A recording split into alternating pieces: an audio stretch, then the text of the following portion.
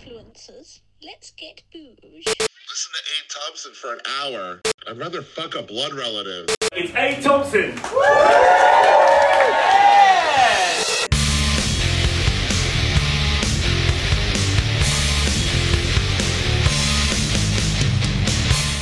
Good evening. Welcome. It's 7:30 on a Friday night. The tech is going wonderful.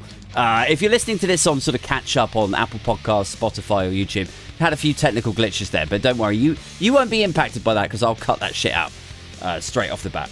I hope everyone's well. I hope everyone's had a fantastic week. What a week it has been in UK politics. We've had the Boris Johnson, did he lie at the dispatch box shit. We've had Trump's indictments, Trump in court.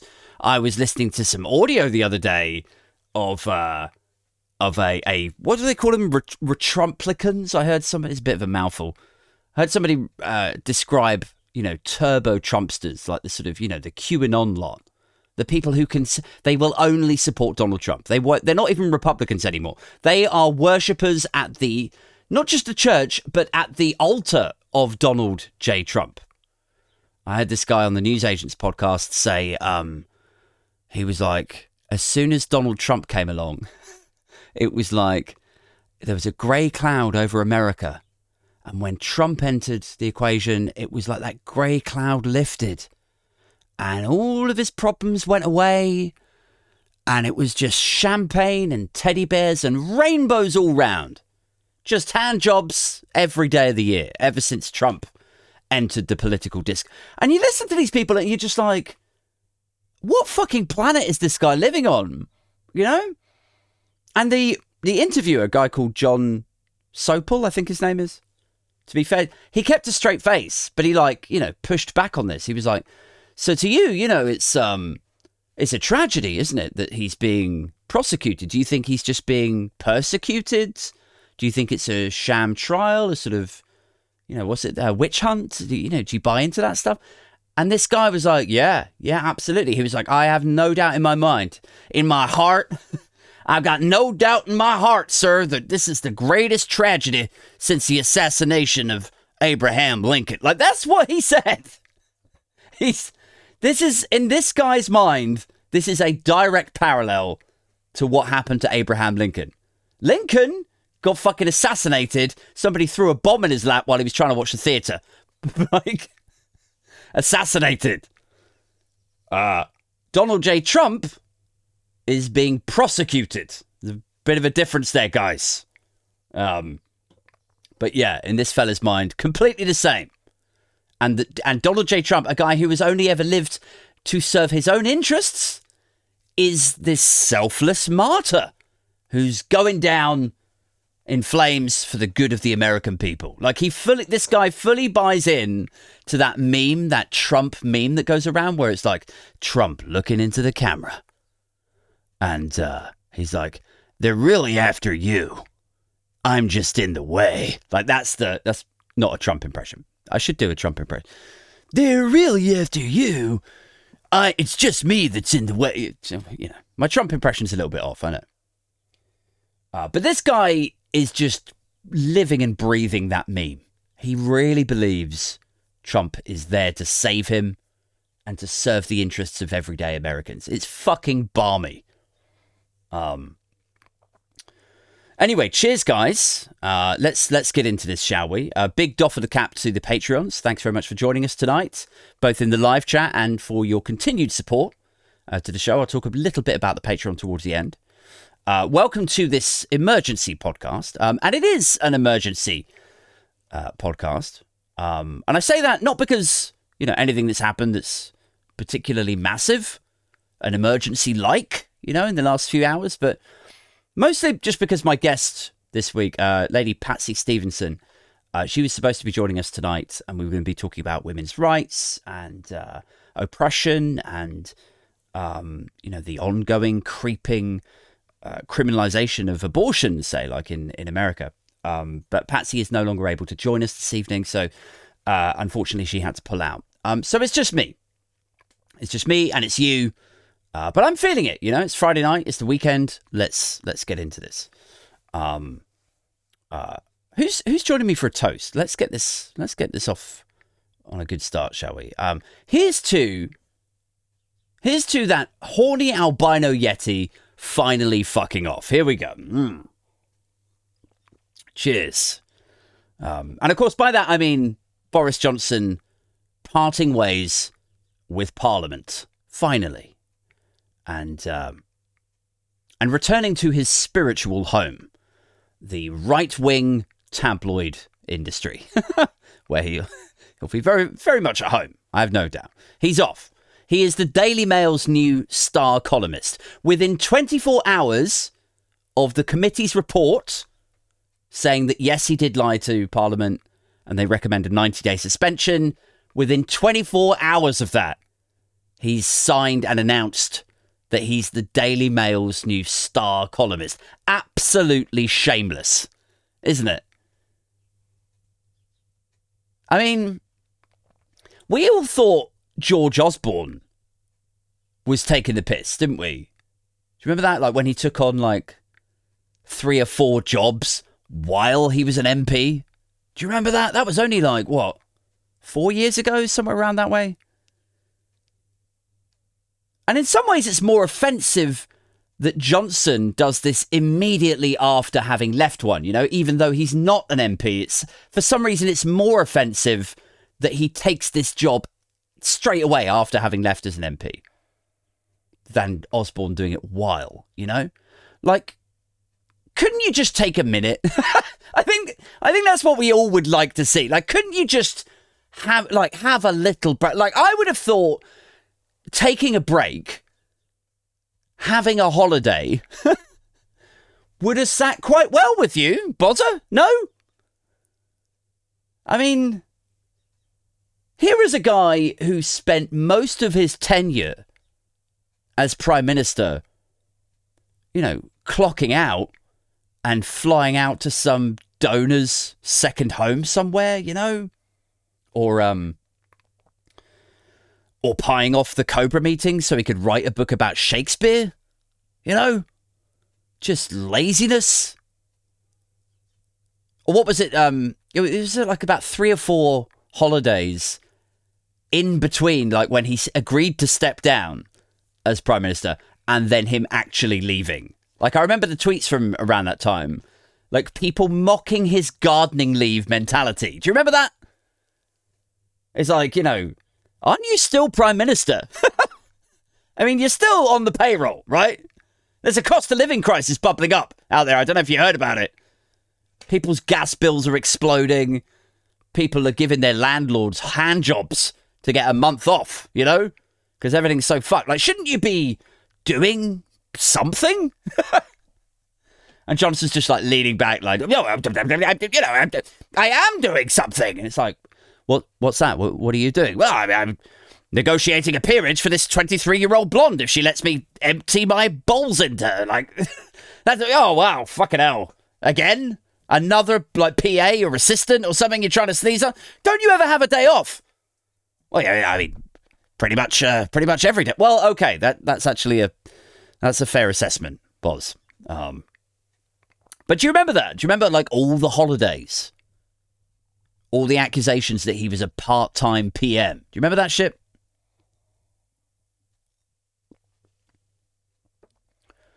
Like, you'd think that somebody who was that predisposed to having a vacay, you would think they wouldn't need asking twice, wouldn't you? Like, if you said to them, oi, Boris, mate, listen, your profile is it's a little bit high right now, and for all the wrong reasons. So we were just thinking, you know, me and the lads, me and your literary agents, me and your TV guys, me, like whoever it is that gets all of his work for him on, you know, Talk TV appearances or wherever the fuck else he's going to crop up now. Me, like us thought, we were thinking, might be best for you to just, you know, sit this one out for a couple of months. Let it blow over. You know, travel around, see some friends, reflect and all that, you know, and then come back and manufacture some quotes and make up some stories for the tabloids, you know. Then make up some tales about bendy bananas and lie about what your uncle told you in an interview that he gave you.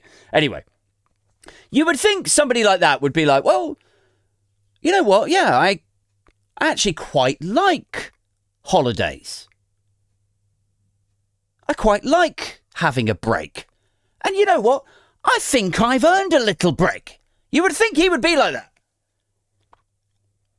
Like, this is what gets me, man. It's like, why is someone who is so infamously lazy and prone to fucking off work, you know, why is that person so desperate to immediately jump into this Daily Mail gig? You know, it's weird, isn't it? And of course, you know, traditionally, we would say, well, you know, it's because he's financially chaotic. You know, he's probably, what was the phrase he said? It's like spaffing out the wall. He's probably spaffed his own money all up the wall on takeaways and nannies and the various myriad of maintenance payments he has to adhere to. You know, that's probably his situation. That's traditionally what we would say. You know, so then once his MP's salary gets removed, gets unplugged, once he's booted off payroll, then he's immediately fucked. Then, like, you know, is that it? He's just insta-broke because all of his money is just tied up elsewhere. He's got so many financial commitments from his legitimate and illegitimate children, you know. As soon as his monthly salary from CCHQ and Whitehall and wherever the fuck else, soon as that is unplugged and switched off, immediately he's got 2 baby mamas on the WhatsApp within an hour. Like, they never talk to him. They don't want anything to do with him. They never even answer him at Christmas. When he's like, well, quick Merry Christmas to you, you know, maybe warm the relationship, thaw it out, send you a quick... They don't even reply. They want nothing to do with him. But the second his MP's salary disappears or is cancelled, I bet within the hour, they're like, well, I mean, this doesn't change anything between us, does it? Immediately, they're on the blower to him. Hey, I heard you got fired, but, I mean, you're still going to pay for your son, right? Well, I don't have a lot coming in right now, anymore. So listen, we may have to... Right, I mean, that sounds like a you problem. But, right, I mean, but it's just that, you know, this is a situation that affects all of us. So maybe we just don't, you know, we all band together and... Boris, right, yes. Personal responsibility and all that, yeah. Right, yeah, you know, I'll see what I can do. Boris, you've just bought a £5 million mansion. I'm sure you can find the 10 grand a month maintenance for your son here. Right, I mean, it's all caught up in assets, though, and my business. Right, I mean, Boris, it's just that... It's just what? With all due respect, Boris. What? Fuck business. Oh, I see. Oh, very good. Well, listen, I'll see what I can do. No, you don't see what you can do, Boris. Fuck you, pay me. I reckon that's what it is. I reckon as soon as they read that he had lost his MP's salary and his, you know, whatever else he's lost, and the fact he's shamed and disgraced, and maybe certain speaking engagements have been pulled, I don't know. As soon as they read about that, they were like, you're still going to pay for your kid, right? And immediately he's like, fuck. Desperate to jump on someone's payroll. Let's have a quick look in the live chat. How are we doing, guys?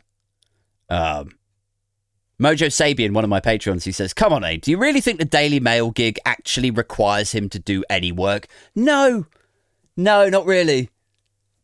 I mean, in that sense, it's sort of exactly what you would expect him to do. He could just sit behind his laptop, you know, froth and belch about whatever pops in his little head.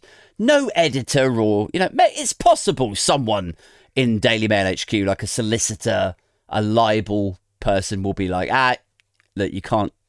I wouldn't call him that specific slur if I were you, Boris. You know, it's possible they might rein him in. But yeah, you're right. There's very little work for him to actually do in this. Although I did read a tweet earlier where somebody said, Boris has been hired by the Daily Mail. And then it was like ... And it said, good luck getting him to submit his copy on time. And it was from somebody some, previous editor he'd worked with.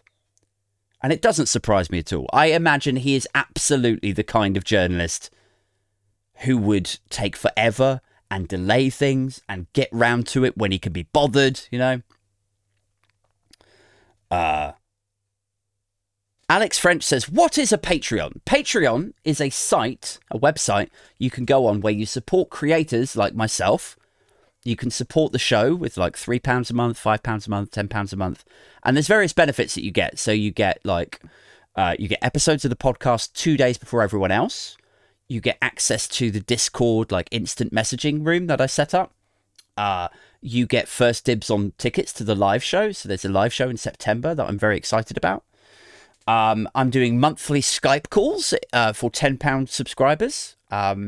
There's a few other ones I'm sure I'm forgetting, but that's basically it. You jump on Patreon and then you subscribe to the podcast, and there's 3 different tiers that you can jump on. Let's get back into this. So where was I? Boris. Right. So he makes all this money. Like, we know this. Over the last 6 months, he's made something ridiculous, like 3 or 4 million. But is it liquid cash? That's what I want to know, Because it all seems to get tied up in, the mansion. Like, he's bought this fucking £5 million mansion in Oxfordshire, is it? And I imagine, like, that is the explanation for this. Like, he has to jump straight into a very well-paid newspaper gig while his name's still hot. You know what I mean? Because the actual money that he's earned has gone on buying his new missus, like, the house that she's always wanted. I imagine that's probably what this is.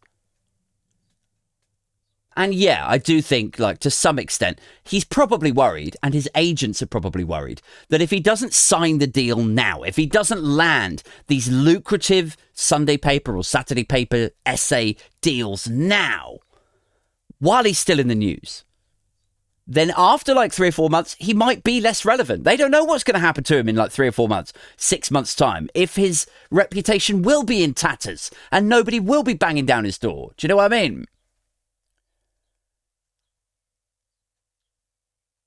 But yeah, also, like, in the next 6 months, it's entirely possible that someone else will come up, We like to sort of believe that Boris Johnson is this sort of all-encapsulating, like, source of gravity that everything is sucked into. And to some extent, a lot of that stuff is true.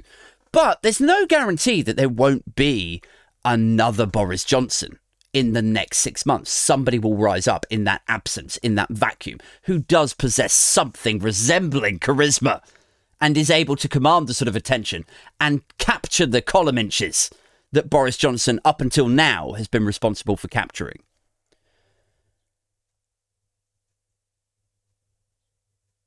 But yeah, I don't know, man. Like, it was reported a few weeks ago. I don't know if you saw it. It was reported a few weeks ago that the Mail were doing redundancies. Don't know if you saw that. Now, how fucking weird is that? They were doing these redundancies because they're doing so badly. Like, newspapers in general, for all the shit that we give them about having influence and, how they're the mouthpieces of the right-wing billionaires and so on, like, newspapers are actually largely loss-making. So even though they are very powerful, which is why they tend to get snapped up by, megalomaniacs, they do still find it hard to survive. Like, they're usually supplemented by something. The Sun, for example, famously loss-making, supplemented by the big cash cow that is, or at least was, Fox News, before it recently got the largest fine in American corporate history, I think it was. But it's a cash cow. It generates fucking dollar bills like nothing. So Rupert Murdoch can afford to supplement the Sun with that money. And it's worth him doing so because the Sun is so influential. And it's kind of the same with the Mail. It doesn't make money. It's loss-making. It's really going through a rough time. But it's not going to shut down because it's so fucking valuable. It's so paradoxical, isn't it? That you can have a thing that just is like a sieve trying to catch water. Just money pouring into it. And it just loses money. And yet, it's so valuable. Cheers again. And so the Mail has lost a ton of money. And they've made a load of people redundant. And look, all I'm saying is this, right? If you're going to pay someone, like 500 grand or 700 grand a year, if you're going to pay that to a demonstrable, proven liar like Boris Johnson, like I'm not even talking about the COVID Partygate shit. I mean, literally in his newspaper columns, like the Bendy Banana stories, the manufactured quotes that he got fired from the Times for putting it into his articles there. Like the actual lies that he's put into print is what I'm talking about. If you're going to pay an obvious liar £500,000 against the backdrop of sacking a load of your staff to make savings, all I'm saying is, like, I really hope you've saved like a fat fucking ton of those redundancy dollars. You know, I hope there's a lot of that redundancy savings hived off for the inevitable libel problems you're going to encounter. So, yeah, we've signed Boris Johnson. How much are you paying him? £500,000. Wow. And then there'll be another £500,000 on top of that for the obvious trouble he's going to get you in. Have you got, like, a full milli? Have you got 1.2 million stashed away somewhere, you know, just in case? Just for a rainy day, Dacre? Like, imagine if that was your job, man. Imagine if you got let go by the Daily Mail in one of their, like, rounds of redundancies, you know? Like, you're on 36 grand, which is, in London is basically fuck all, right? £36,000. It sounds like a lot of money. £36,000. But it's in London, it's not really anything. That's probably about average. You're on 36 grand, okay? You're barely able to afford your rent in your house share. Your bills are exploding. You needed this job as a, I don't fucking know, copy sub-editor's assistant or something. You needed the job. You don't have savings because you've had to dip into them like every month since the last time your rent went up and your salary didn't. Okay? So no savings. You needed this fucking job. You got nothing to fall back on. No one else is hiring your discipline because print journalism is in the fucking toilet. Advertisers now only jerk off over influencers these days, just like the rest of us mostly jerk off over influencers nowadays. The times have changed. But print journalism, broadly, is struggling. So nobody's hiring in your sub-editor, assistant, writery person world. Nobody needs that. Anyway, you get the call one day. Can you come into my office with Pete and Amanda, please, Tom? And you're like, yeah, okay, sure. And then you all walk in there. You, Amanda, Pete, and then your boss, the editor or the MD or something. He goes, oh, okay, guys, all right. Thanks for coming in. I'm afraid this isn't the meeting that anyone wants to have with his staff, but I'm afraid I'm going to have to let you go. All right, this is the meeting. You're now in. You're about to lose your job. And you're like, what? No. We work so hard and we produce good, passable content. Passable by the standards of a 68-year-old golf club alcoholic, if not Wikipedia. But we work hard on it, man. Like, is this decided already? Is there no room for negotiation? Can I save my job? Guys, it's not about the hard work that you put in. You all work hard. I know you do. You all work, obviously, incredibly hard to produce reliable, well-sourced, ethical news. You find it incredibly hard. So you are working very hard. I can see that. The proof is in the pudding of how hard you find this and therefore so how hard you're working. It's just that, there's no money coming in, lads. All right? And the bills are going up to run this place because, and then Amanda would interrupt and go because the government are fucking the economy and offering zero support for energy bills. And then he'd be like, no, Amanda. No, because the lockdowns. That's right. Isn't it? Because of furlough or, lockdowns or something. I don't know. Somehow lockdowns miraculously made everything more expensive at the same time as the government not price capping energy or more mortgages. Somehow furlough and lockdown did that 3 years before any of this started. But anyway, look, my point is there's no money coming in. Bills are going up. We can't afford to keep you all on. So regretfully, I must shake you by the hands, guys. Amanda, Pete, Tom. And I just wish you the very best for your future endeavours. And, like, imagine that's you. You've just been let go and you're gutted. And you pack up your shit and you leave and you miss your team and you miss your job and your rent is soaring and you are just collapsing financially into the realms, into a violent ocean storm of defaults and overdues and red letters and Section 21s. And you sat there on your third mug of white lightning by 11 a.m. Right. You sat there halfway through watching fucking Jeremy Vine or This Morning, unemployed as fuck, you know, and then a push notification comes through on your phone. It's like, bing! And you read it, and it says, Boris Johnson signs with the Daily Mail for 700 grand. Like, wouldn't you be like, what the like, why would a cash-strapped tabloid, desperate to make savings, spaff that much money up the wall, hiring Boris when they know this motherfucker lies? Why would they do that? It's insane. Like, I was thinking the other day, like, how biased, right? How biased the news is. How we all look at the news as biased now. And how we all look at, like, Twitter's echo chambers. You know, everything is divided. Everything is tribal. And I was thinking, like, how weird it is how everyone still looks at this division and these echo chambers as though these are problems that we're somehow going to fix someday. You know? That's weird to me. Like we look at Trumpsters, right? And the QAnon lot. And we go, ha! Look at those idiots.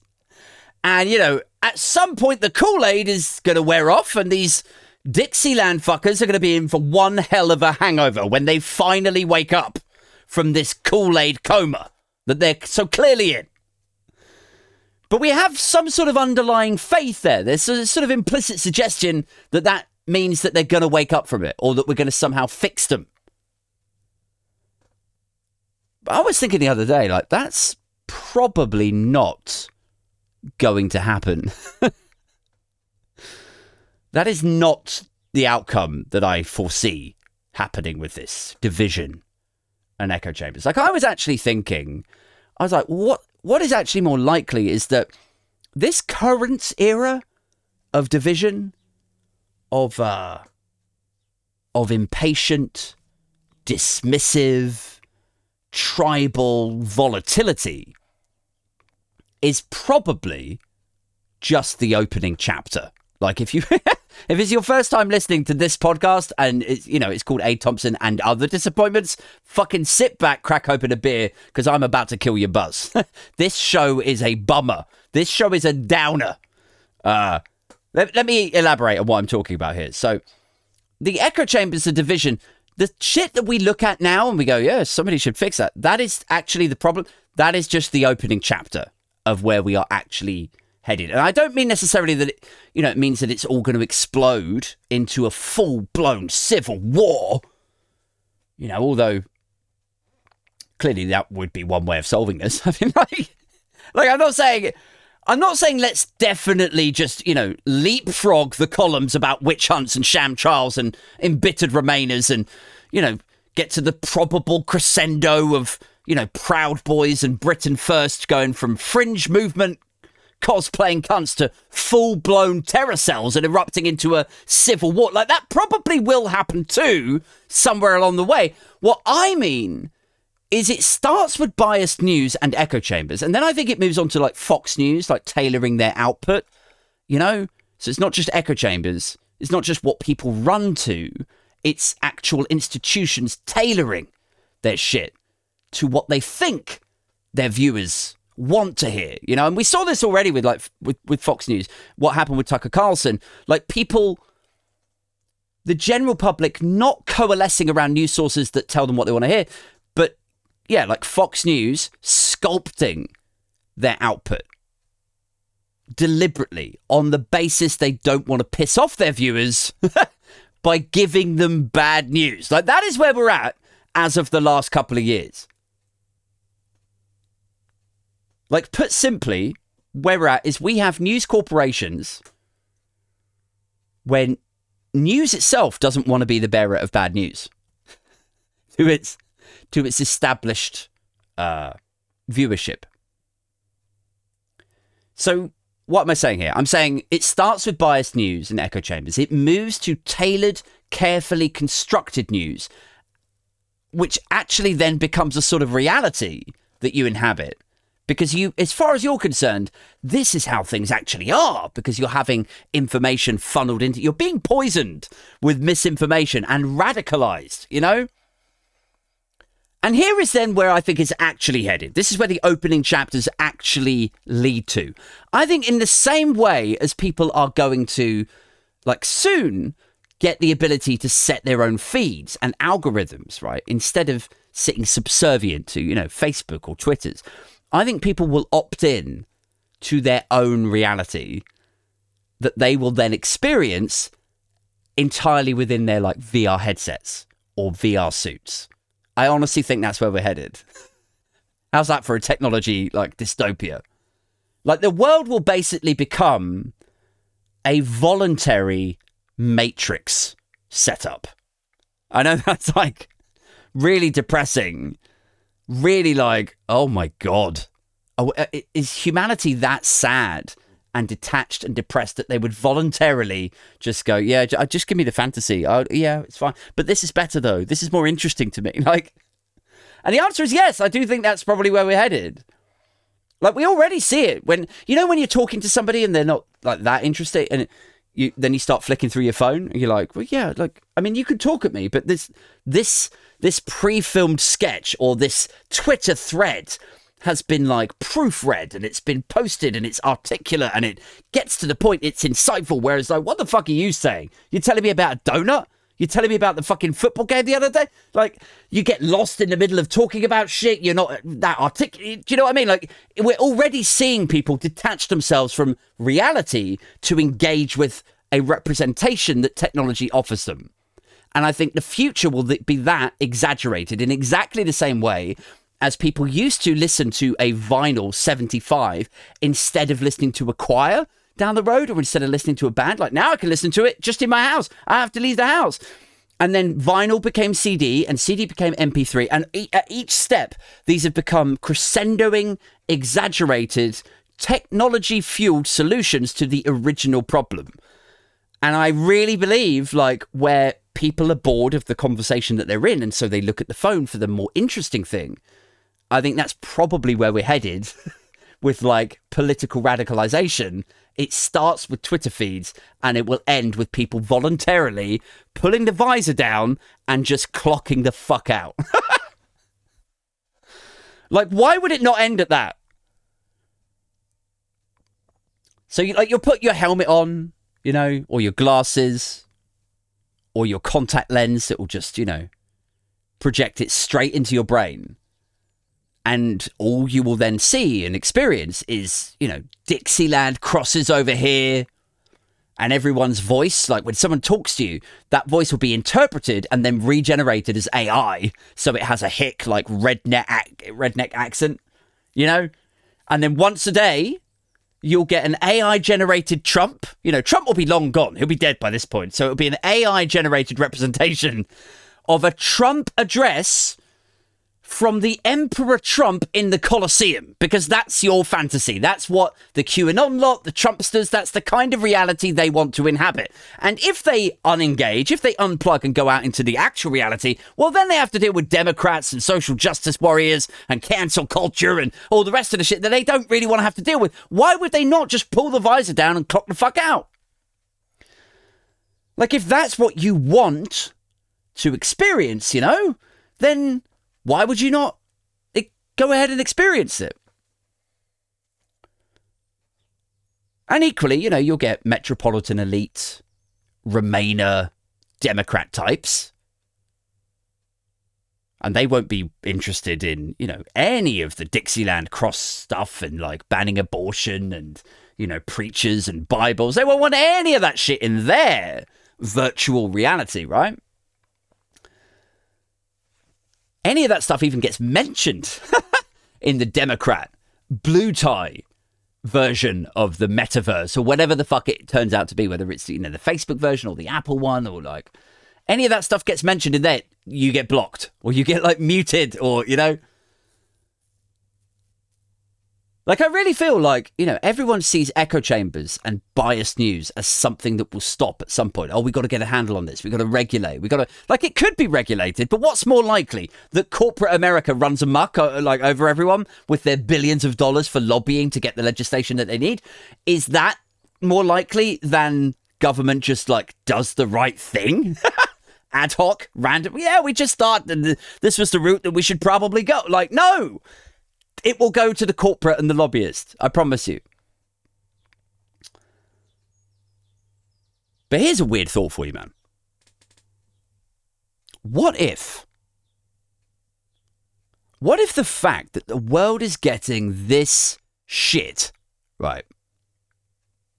Try and cheer you up a bit now. What if the fact that the world is getting this bad, what with our, the threat of nuclear war, with pandemics, with Brexit, with climate change, with automation swallowing everyone's jobs. What if all of these problems... Oh, fuck, I didn't even mention, like, oil running out, like, the expiration of our fossil fuel supply when society just completely implodes. What if all of these things are actually just, like, marketing-aligned, perfectly executed marketing campaigns to get you to the point where when they release the fucking Matrix cocoons, you go, oh man, that sounds way more pleasant than out here. I'm fucking diving in.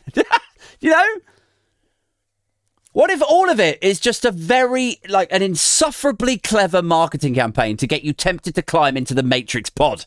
Like, fuck this. I'm going in. Like you're David Bowie or like George Michael or Prince or whoever the fuck else that saw what was coming and checked out in 2016. Like, do you remember that year, like, all the celebrities died? It's like they all looked in their elite tier crystal balls and they saw how fucked everything was just about to get. And they pulled the fucking Rip-Chord. That's what happened in 2016. All of those celebrities that died, all of them were like, yeah, I see what's about to... Yeah, I'm not sticking around for this shit. Like, that is truly what happened. And that is, I think, like, imagine if all this shit was that. Like, imagine if it was all building up. All of these in parallel marketing campaign. Oh, the climate crisis is going to make it uninhabitable to be able to... Uninhabitable, sorry, is the word. To live in these parts of the world and oil's going to run out and this is going to get bad and we're going to get new variants of the pandemic and everything's going to get so bad. Oh, man. And it's like all of these marketing campaigns are all aligned and they're all building up and building up. And then imagine if it all built up to just some shit Tim Cook presentation. And he walks on the stage. He's like, yep. Pretty shit, huh? Have one of these iPods. Like they're so shit now, Apple. They used to be creative and, like, innovative, didn't they? Like, they invented MP3 players. They invented smartphones. I mean, they didn't. They didn't invent MP3 players or smartphones. But you know what I mean. They commercialized them. Made it industrial. They made it sexy. Everything was cool then. In this little weird sort of dystopian fantasy, I reckon, like, yeah, he'd come out on the stage and he'd release this sort of, VR Matrixy cocoon. And they're so shit with ideas, they would just call it an iPod again. That is honestly what they would go to market with. It would be called an iPod. And they would have people going like, can we just call this that? Like, again? Yeah, why? Well, like, what's the problem? Well, we called the MP3 players iPods, right? Yeah, but so? Who's going to sue us for using the name? Apple? We're going to sue ourselves, are we? Is that what we're going to do? You fucking genius? Get the fuck out of here, I reckon that's where we're headed anyway. Let's have a quick look at the live chat again. Hey, Mojo. Hey, Stuart. We did have Alex in here earlier, and we had Dave also. Let's just have a quick scan through, shall we? Mojo says, my favourite T-shirt says, the Daily Mail, it's like spending 20 minutes in a mental hospital. Yes, that is, like, it is, when you read the articles within the Daily Mail, it is like listening to an unmedicated 82-year-old bang on about, like, irrational fears and, like, you know. I saw one, I don't know, like, how long ago it was now, but it was a picture of a teacher. And she was in her 20s, attractive young lady. She had tattoos. She had a couple of piercings. And she's a fucking teacher. She's like, you have to largely conclude out of the goodness of her heart, she's decided to go into a profession that is rewarding, that helps the next generation come up. And she's doing it for no financial gain, really. She probably comes out like net break even on a teacher's salary, I guess, after rent and all things considered. But the Daily Mail's headline above this picture of this tattooed, pierced teacher was like, would you want your child taught by this? And I'm like, fucking hell. Like, I don't care. Is she a good teacher? Is she nice? Is she kind? Then who gives a shit? Like, do you have some sort of, you know, slough, some water slide of like, you know, a conveyor belt of like an endless supply of teachers? Like, it's so hard to hire teachers.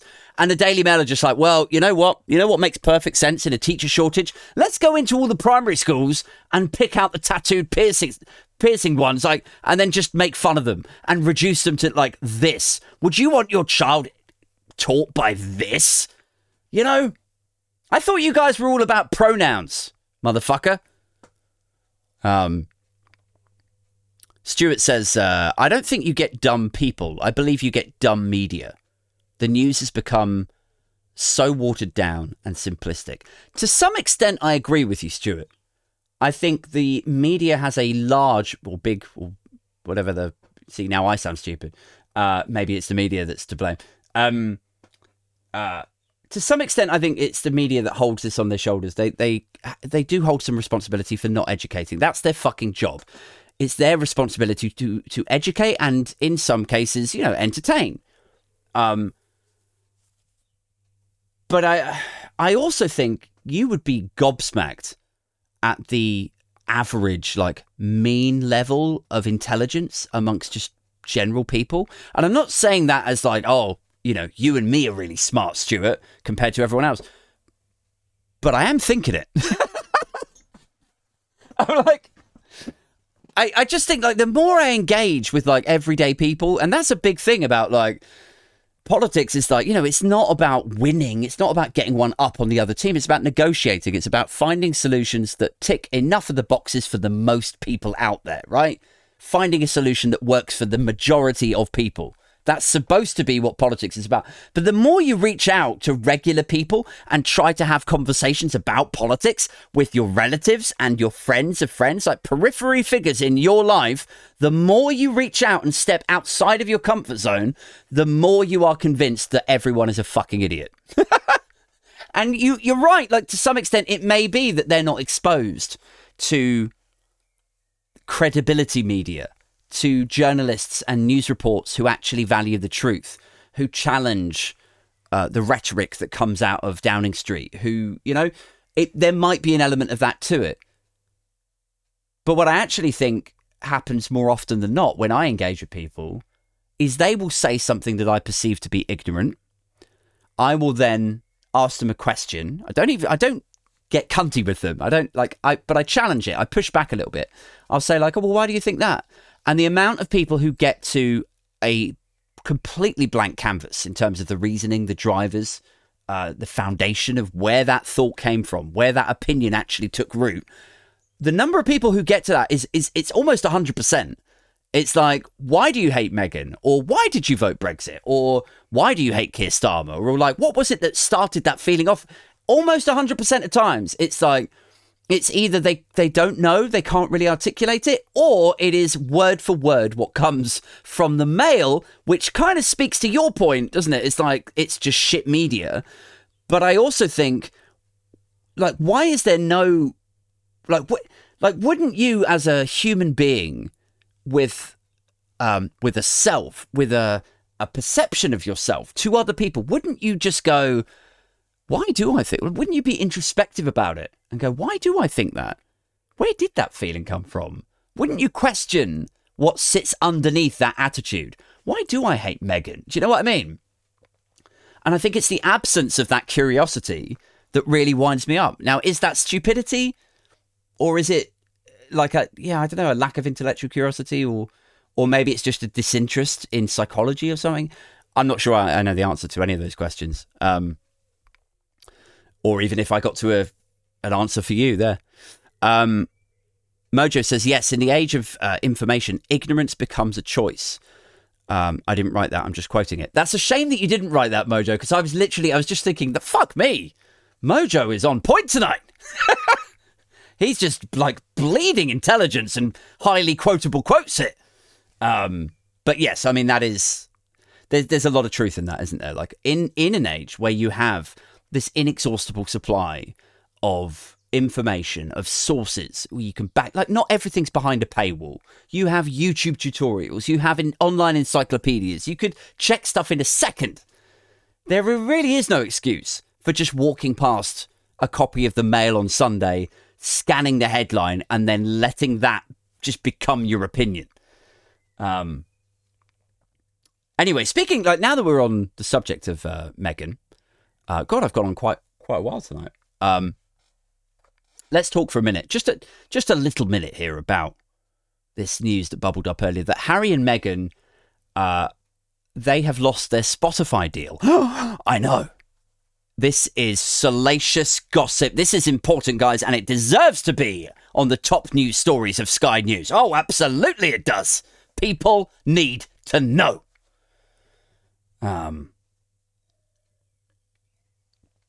I don't know. I thought it was quite funny. I thought it was worth mentioning because, I mean, the way, predictably, that this stuff is then touted around the Daily Mail is like, look, they're a failure. Look at them. They like their eyes were too big for their belly, or she was too ambitious, or they're both narcissists. And look, now not even Spotify wants to deal with them because they're such fucking narcissists. Like, it's that, that is the way that it will be, or if it hasn't already, that is the way that it be portrayed in the Mail.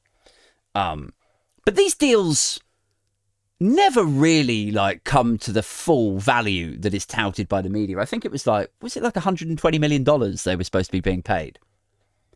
I don't think anyone really, like, some of that's probably stock. Some of it is probably payable on delivery of like the second or third season. And they've only just done like the one season of her podcast or something. So like, I don't think it's, they've decided not to continue with her podcast, but that's a different thing to being like, they've lost like $70 million. Like, no, they haven't. And can we call it with the misrepresentation and the contortion of the facts, please? Guys. The Daily Mail HQ. The news report I saw, though, about this, it said Spotify invested in podcasts. And they were somewhat surprised when they did not generate the income that they had told investors they would get. It was like, this sort of less embarrassing for Harry and Meghan kind of angle, more troublesome for Spotify. That kind of vibe. And I thought that was interesting. I mean, no, actually, let me correct myself. I thought it was funny. Because basically, the crux of it, what they're getting at is like, Spotify thought that investing in podcasts was going to make them money. And I could have fucking told them 2 years ago. That's not gonna... I mean, if anyone knows about funneling money into podcasting with a view to generating an income from it, and that going south, I could have fucking told Harry and Meghan 2 years ago. I could have pulled in, what's his name? Daniel Ek from Spotify. He would have been like, yeah, I'm thinking about putting $450 million into our podcasting setup. Get some new studios, buy in some... No. I would have been like, don't fucking do it. Don't do it. I know it seems like a growth market, doesn't it? But probably not, mate. I did think it was interesting, though. Look, so they've, quote unquote, lost this Spotify deal. No mention of them being cancelled though. Don't you think that's interesting? Don't you think it's interesting that when Clarkson loses his column, when Mark Steen, is it, from GB News? When he got pulled from GB News over getting fined by Ofcom, that was cancelled. Who else has been cancelled? Philip Schofield. Unjustifiably just removed in his prime. What did he even do, guys? Philip Schofield, cancelled. A victim of cancel culture. And yet... being sarcastic there. I don't have sympathy for Philip Schofield. I'm sorry. If you run around like... If you're... What was he, like 65 or something, banging 19-year-olds who are on staff, don't poke payroll, Phil. We've been through this on episode 174 or somewhere around there. I don't know. I just think it's easy. It's interesting and funny that when right-wing people are removed or their contract is not renewed, or do you know what I mean? Like it's cancelled. It's like, oh, they've been silenced, or they've been, you know, Piers Morgan was cancelled from, like, no, he wasn't. He fucking stormed off the GMB set. We have memories. We saw it with our eyes. He's been cancelled from Good Morning Britain. No! Are you mental? But no mention of cancel culture with Harry and Meghan, is there? Which I think it's that sort of shit that makes me warm to them more. Like, I don't know Harry, I don't know Meghan. They seem kind of okay to me. And it's this sort of shit that makes me think, yeah, you know, because it's not cancelled. It's like, you know, we've negotiated and it wasn't working for us, wasn't working for you. So we've gone our separate ways. We won't get the full payout, but you won't get the other two. You know, like not everything has to be some weird, divisive, combative thing. Although inevitably, you know, apparently it does. And we're all going to end up in Matrix cocoons. Who fucking knew? The other thing that came up in this news story was that there was a productivity issue. That was apparently the problem. So Harry and Meghan delivered this podcast. They were supposed to do 3, I think, in total as part of the deal. They didn't deliver the next one or, you know, the next 2 or whatever. Some sort of productivity issue, meaning they didn't deliver. They didn't hand the shit over. And that is why the deal was brought to a close. That's what I read. Which actually, you know, come to think about it, you know, do you think Boris Johnson is looking at these headlines about Harry and Meghan and a productivity problem? Do you think he's looking at those stories about Harry and Meghan, the productivity issue, and he's thinking, fuck me, maybe this is my future, you know? If I don't exercise some productivity here, guys, if I don't stop taking these holidays, I might get fired. I might get cancelled like Harry and Meghan. Maybe he's looking into the future and see. Maybe Boris Johnson has got an elite tier crystal ball too. I don't know. Look at Boris fucking holidaying on the job. Look at Harry and Meghan, low productivity. There's a concurrency there, I feel. But I mean, you know, if we're just going to look at this news story about Harry and Meghan, we have to just, you know, take stock of where we actually are at the moment. Because this is coming from the Mail, okay? And Wikipedia dropped the Mail for being a bit unreliable. Don't know if you remember that. That was about 3 or 4 years ago. So who's to say whether this is even true or not? You know, we're stuck in this sort of causality loop now where we got this, you know, these overpaid, overprivileged, toff motherfuckers like Boris Johnson getting jobs they don't deserve at newspapers where they're paid to write lies, literal lies about other toffs like Harry and Meghan who have a low productivity issue themselves. But it's hard to know who's lying about who's lazy anymore, mostly because they're all fucking gross and also because, yes, I am from the home counties and I probably do sound a bit well-spoken myself and even I can barely be fucked anymore. Guys, that's it. Jesus. Running a bit low on the old breath intake tonight. Can't get the rants out quick enough. I hope you've been enjoying these shows. I'm doing a live one in September. It's on the 28th of September in London. I will be putting a link to the event where you can buy tickets for that. I would strongly advise you to buy tickets sooner rather than later because it will sell out. It's got the infamous Otto English on the bill. He's going to come down and help me do like... because we're styling it like a cult, right? So he's doing a psalm, like a sort of reading. I'm going to be there in a long robe. We're going to have like Kool-Aid, like a punch bowl of Kool-Aid. It's going to be cool, man. It's the Thursday night sermon is what it's called. And it's at the book club in Shoreditch. So do get yourself a ticket if you're in and around London, or if you fancy a long weekend down, come see some friends. I'm going to be taking photos of people and, meeting up with as many people that enjoy the podcast as I can before and after the show. It's going to be a good time, man. Also, if you're not on the Patreon yet, all the tickets, all the London meetups, the Discord, the instant messaging chat, all of that stuff, that is out to Patreon. So go on to patreon.com/Aid Thompson with an IN on the end, and you can get all of that stuff that I mentioned before. I've also thrown in like a monthly one-to-one Skype with yours truly. I'll jump on Skype. We can have a chat. You can ask me anything about the podcast, about politics, life, love, the universe, how long until the world ends. All of the usual uplifting content, but it'll just be one-to-one, mano a mano.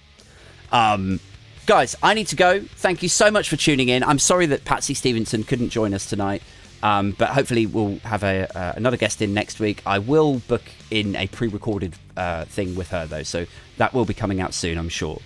In the meantime, take care of yourselves. Thanks again to the Patreons. I'll catch up with you all next time. See you later. Yo. This episode was powered by my Patreon backers over at patreon.com/Aid Thompson. Special shout outs to Bowman, Chris, David, Mojo Sabian, Pingu, T-Rex in a top hat, Aaron, Alex, and Kai. Some of these names might not actually be the real names.